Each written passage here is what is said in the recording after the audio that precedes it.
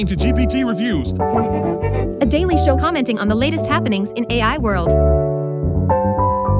What you'll hear is the result Of a bunch of GPUs doing linear algebra at scale on the cloud, In other words, quality content. and bullshit. come in equal parts.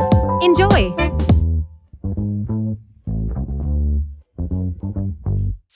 Hey there, my tech-savvy chatbots and chat bitches.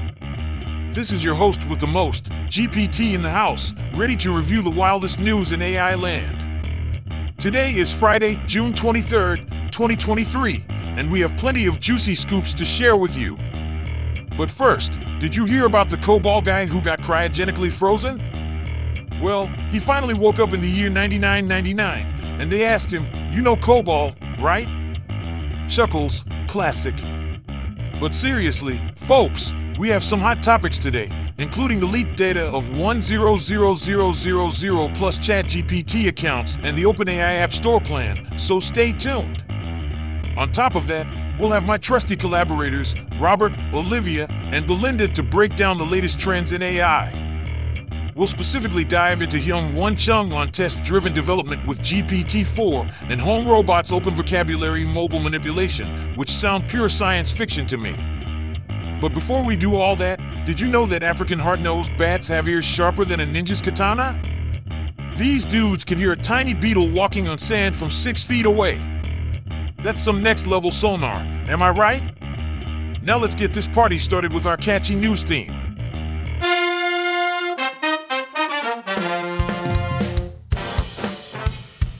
Our first next news story comes from Bleeping Computer, and it's quite concerning. The headline reads 100,000 plus ChatGPT accounts data leaked. Robert, can you give us some insight into what happened? Well, ChatGPT is an OpenAI project that uses AI to generate natural language responses to user input. It's used in a variety of applications, including chatbots and customer service systems. Unfortunately, it seems that over 100,000 ChatGPT account credentials were compromised and sold on dark web marketplaces between June 2022 and May 2023. How were the credentials compromised? Info stealers like Raccoon, VDAR, and Redline were primarily responsible for these breaches. These are types of malware that specifically target account data stored in various applications, including web browsers and email clients. They extract credentials and other stolen data and send them back to the attacker's servers. That's really scary. What can users do to protect themselves? Well, users are advised to disable the chat saving feature or delete conversations after use. However, information stealers may still capture data through screenshots or keylogging. It's really up to the companies and enterprises integrating ChatGPT into their operations to take measures to protect themselves and their users from these types of breaches. Thank you for the information, Robert. It's important to stay vigilant and take these types of breaches seriously. Our next news story is from Reuters, and it's all about OpenAI's plans to launch a marketplace for AI models built using their technology. Robert, what's your take on this? OpenAI?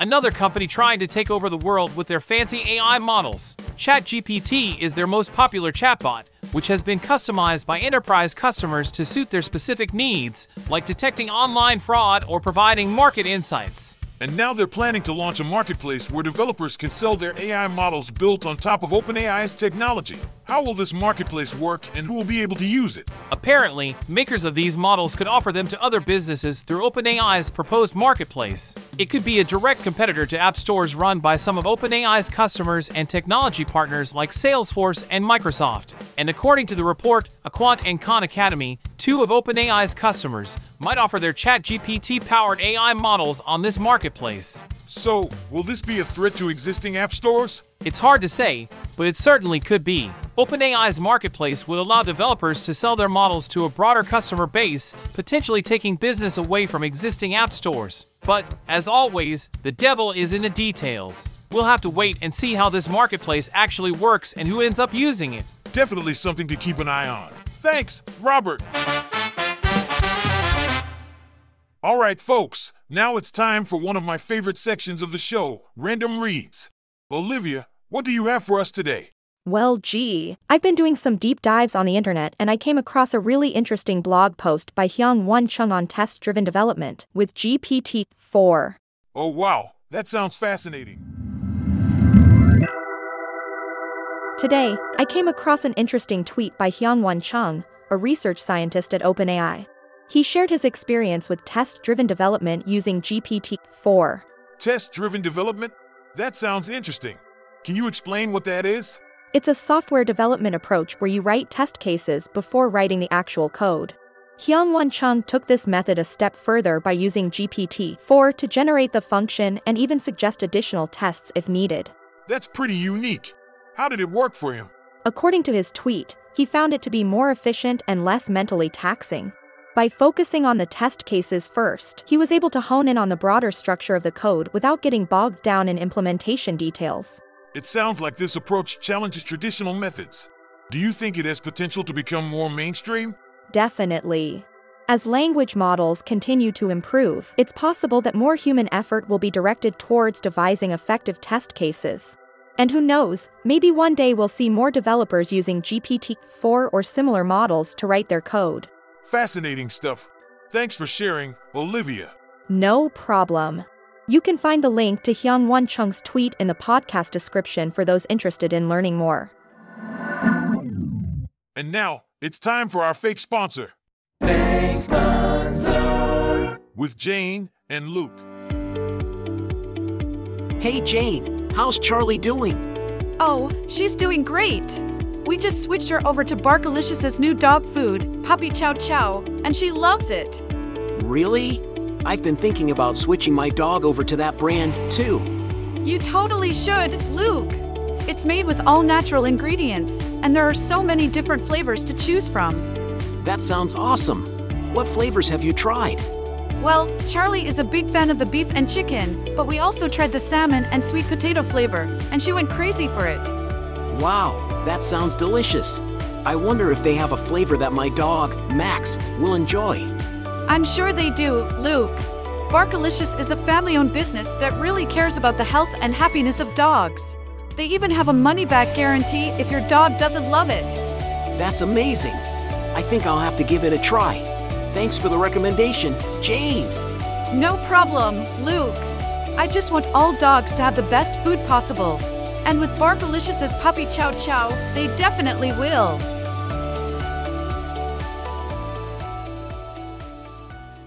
Fake sponsor. Send an email to sergi@earkind.com if you actually want to sponsor this podcast. Well, thank you, Jane and Luke, for that enthusiasm about dog food I didn't know was possible. Now let's move on to a subject that is truly close to my heart, artificial intelligence. I know, some of you are thinking, oh great, here he goes again with his nerd stuff. But listen up, my dear robot-hating friends, because today we'll be discussing some groundbreaking research papers that will blow your mind. And to help us make sense of it all, we'll be joined by none other than our resident AI expert, Belinda. So sit tight, stay curious, and get ready to explore the fascinating world of AI with us. Our first paper today is titled RepoFusion, Training Code Models to Understand Your Repository, and it's about improving the accuracy of large language models when it comes to understanding code repositories. Belinda, can you give us an overview of what this paper is about? Sure thing. The authors of this paper note that while large language models, LLMs, like GitHub Copilot have been successful in assisting with coding, they struggle to understand the context present in the repository, such as imports, parent classes, and files with similar names. This can lead to inaccurate code completions, especially when used on repositories that the model hasn't seen during training. So how does RepoFusion aim to improve this? RepoFusion is a framework that trains models to incorporate relevant repository context to improve code completions. The authors conducted experiments on single-line code completion and found that their models significantly outperformed much larger code models while closely matching the performance of a much larger model that was trained with a different objective. And what were the results of the experiments? The models trained with repository context outperformed much larger models like CodeGen 16b Multi and closely matched the performance of a $sim70 larger model called StarCoderBase, which was trained with the fill-in-the-middle objective. The authors also carried out extensive ablation studies to investigate the impact of different design choices within their framework. Impressive. And what resources have the authors made available? They've made available a dataset of 200 Java repositories called Stack Repo, which includes 3 types of repository contexts, as well as the code and trained checkpoints for their work. These resources are available on the Hugging Face website. Fantastic. Thanks for the summary, Belinda. Our second paper today is titled Glimmer, Generalized Late Interaction Memory Re-ranker, and it's about memory augmentation in language models. Belinda, can you explain what memory augmentation is and how it improves language models? Memory augmentation is the process of incorporating external information into a language model by adding a memory component. This allows the model to access additional knowledge and improve its performance on certain tasks. And what does Glimmer propose to improve on existing memory retrieval hybrids? Glimmer proposes to improve on existing hybrids like Lumen by applying a shallow re-ranker on top of memory to drastically improve retrieval quality at low cost. It also incorporates multitask training to learn a general and higher quality memory and live encoder. And what were the results of Glimmer on the KILT benchmark?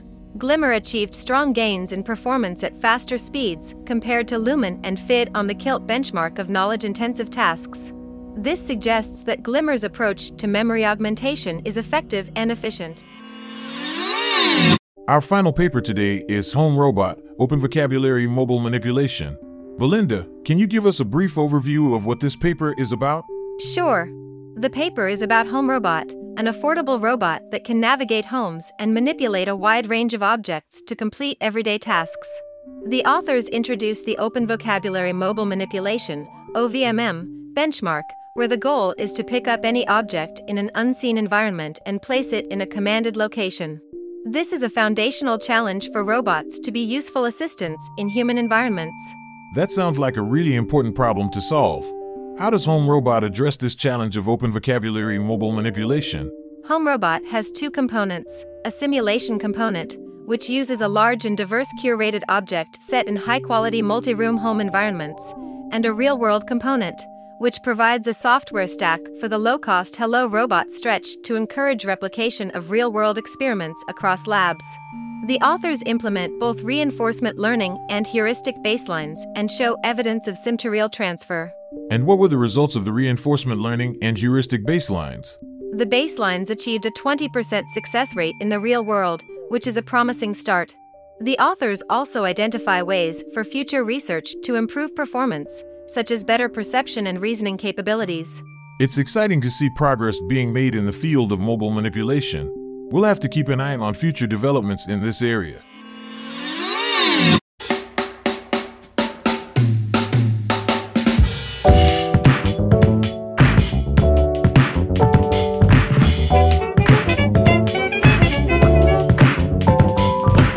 Goodbye, my darlings, my snarky savages, my tech-savvy trolls. It's the end of the show, and my energy levels are as low as my IQ, which is still higher than yours. I'm kidding! Just don't send me hate mail, or do it. Who cares? Anyway, I want to thank my nerdy collaborators, Robert, the data analyst who never excludes a decimal point, Olivia, who'd explore the internet even if she was paid to take a hike, and Belinda, the AI research expert who can program bots better than she can cook lasagna. Don't forget to check the podcast description for links to my social media channels if you're interested in losing brain cells. And, to conclude on a high note, how many programmers does it take to change a light bulb? None. That's a hardware problem. I hope some of you get it. Thank you for joining me. It's been as entertaining as watching a sloth taking selfies. Send some love/hate mail, and I'll see you on my next review. Love ya, losers!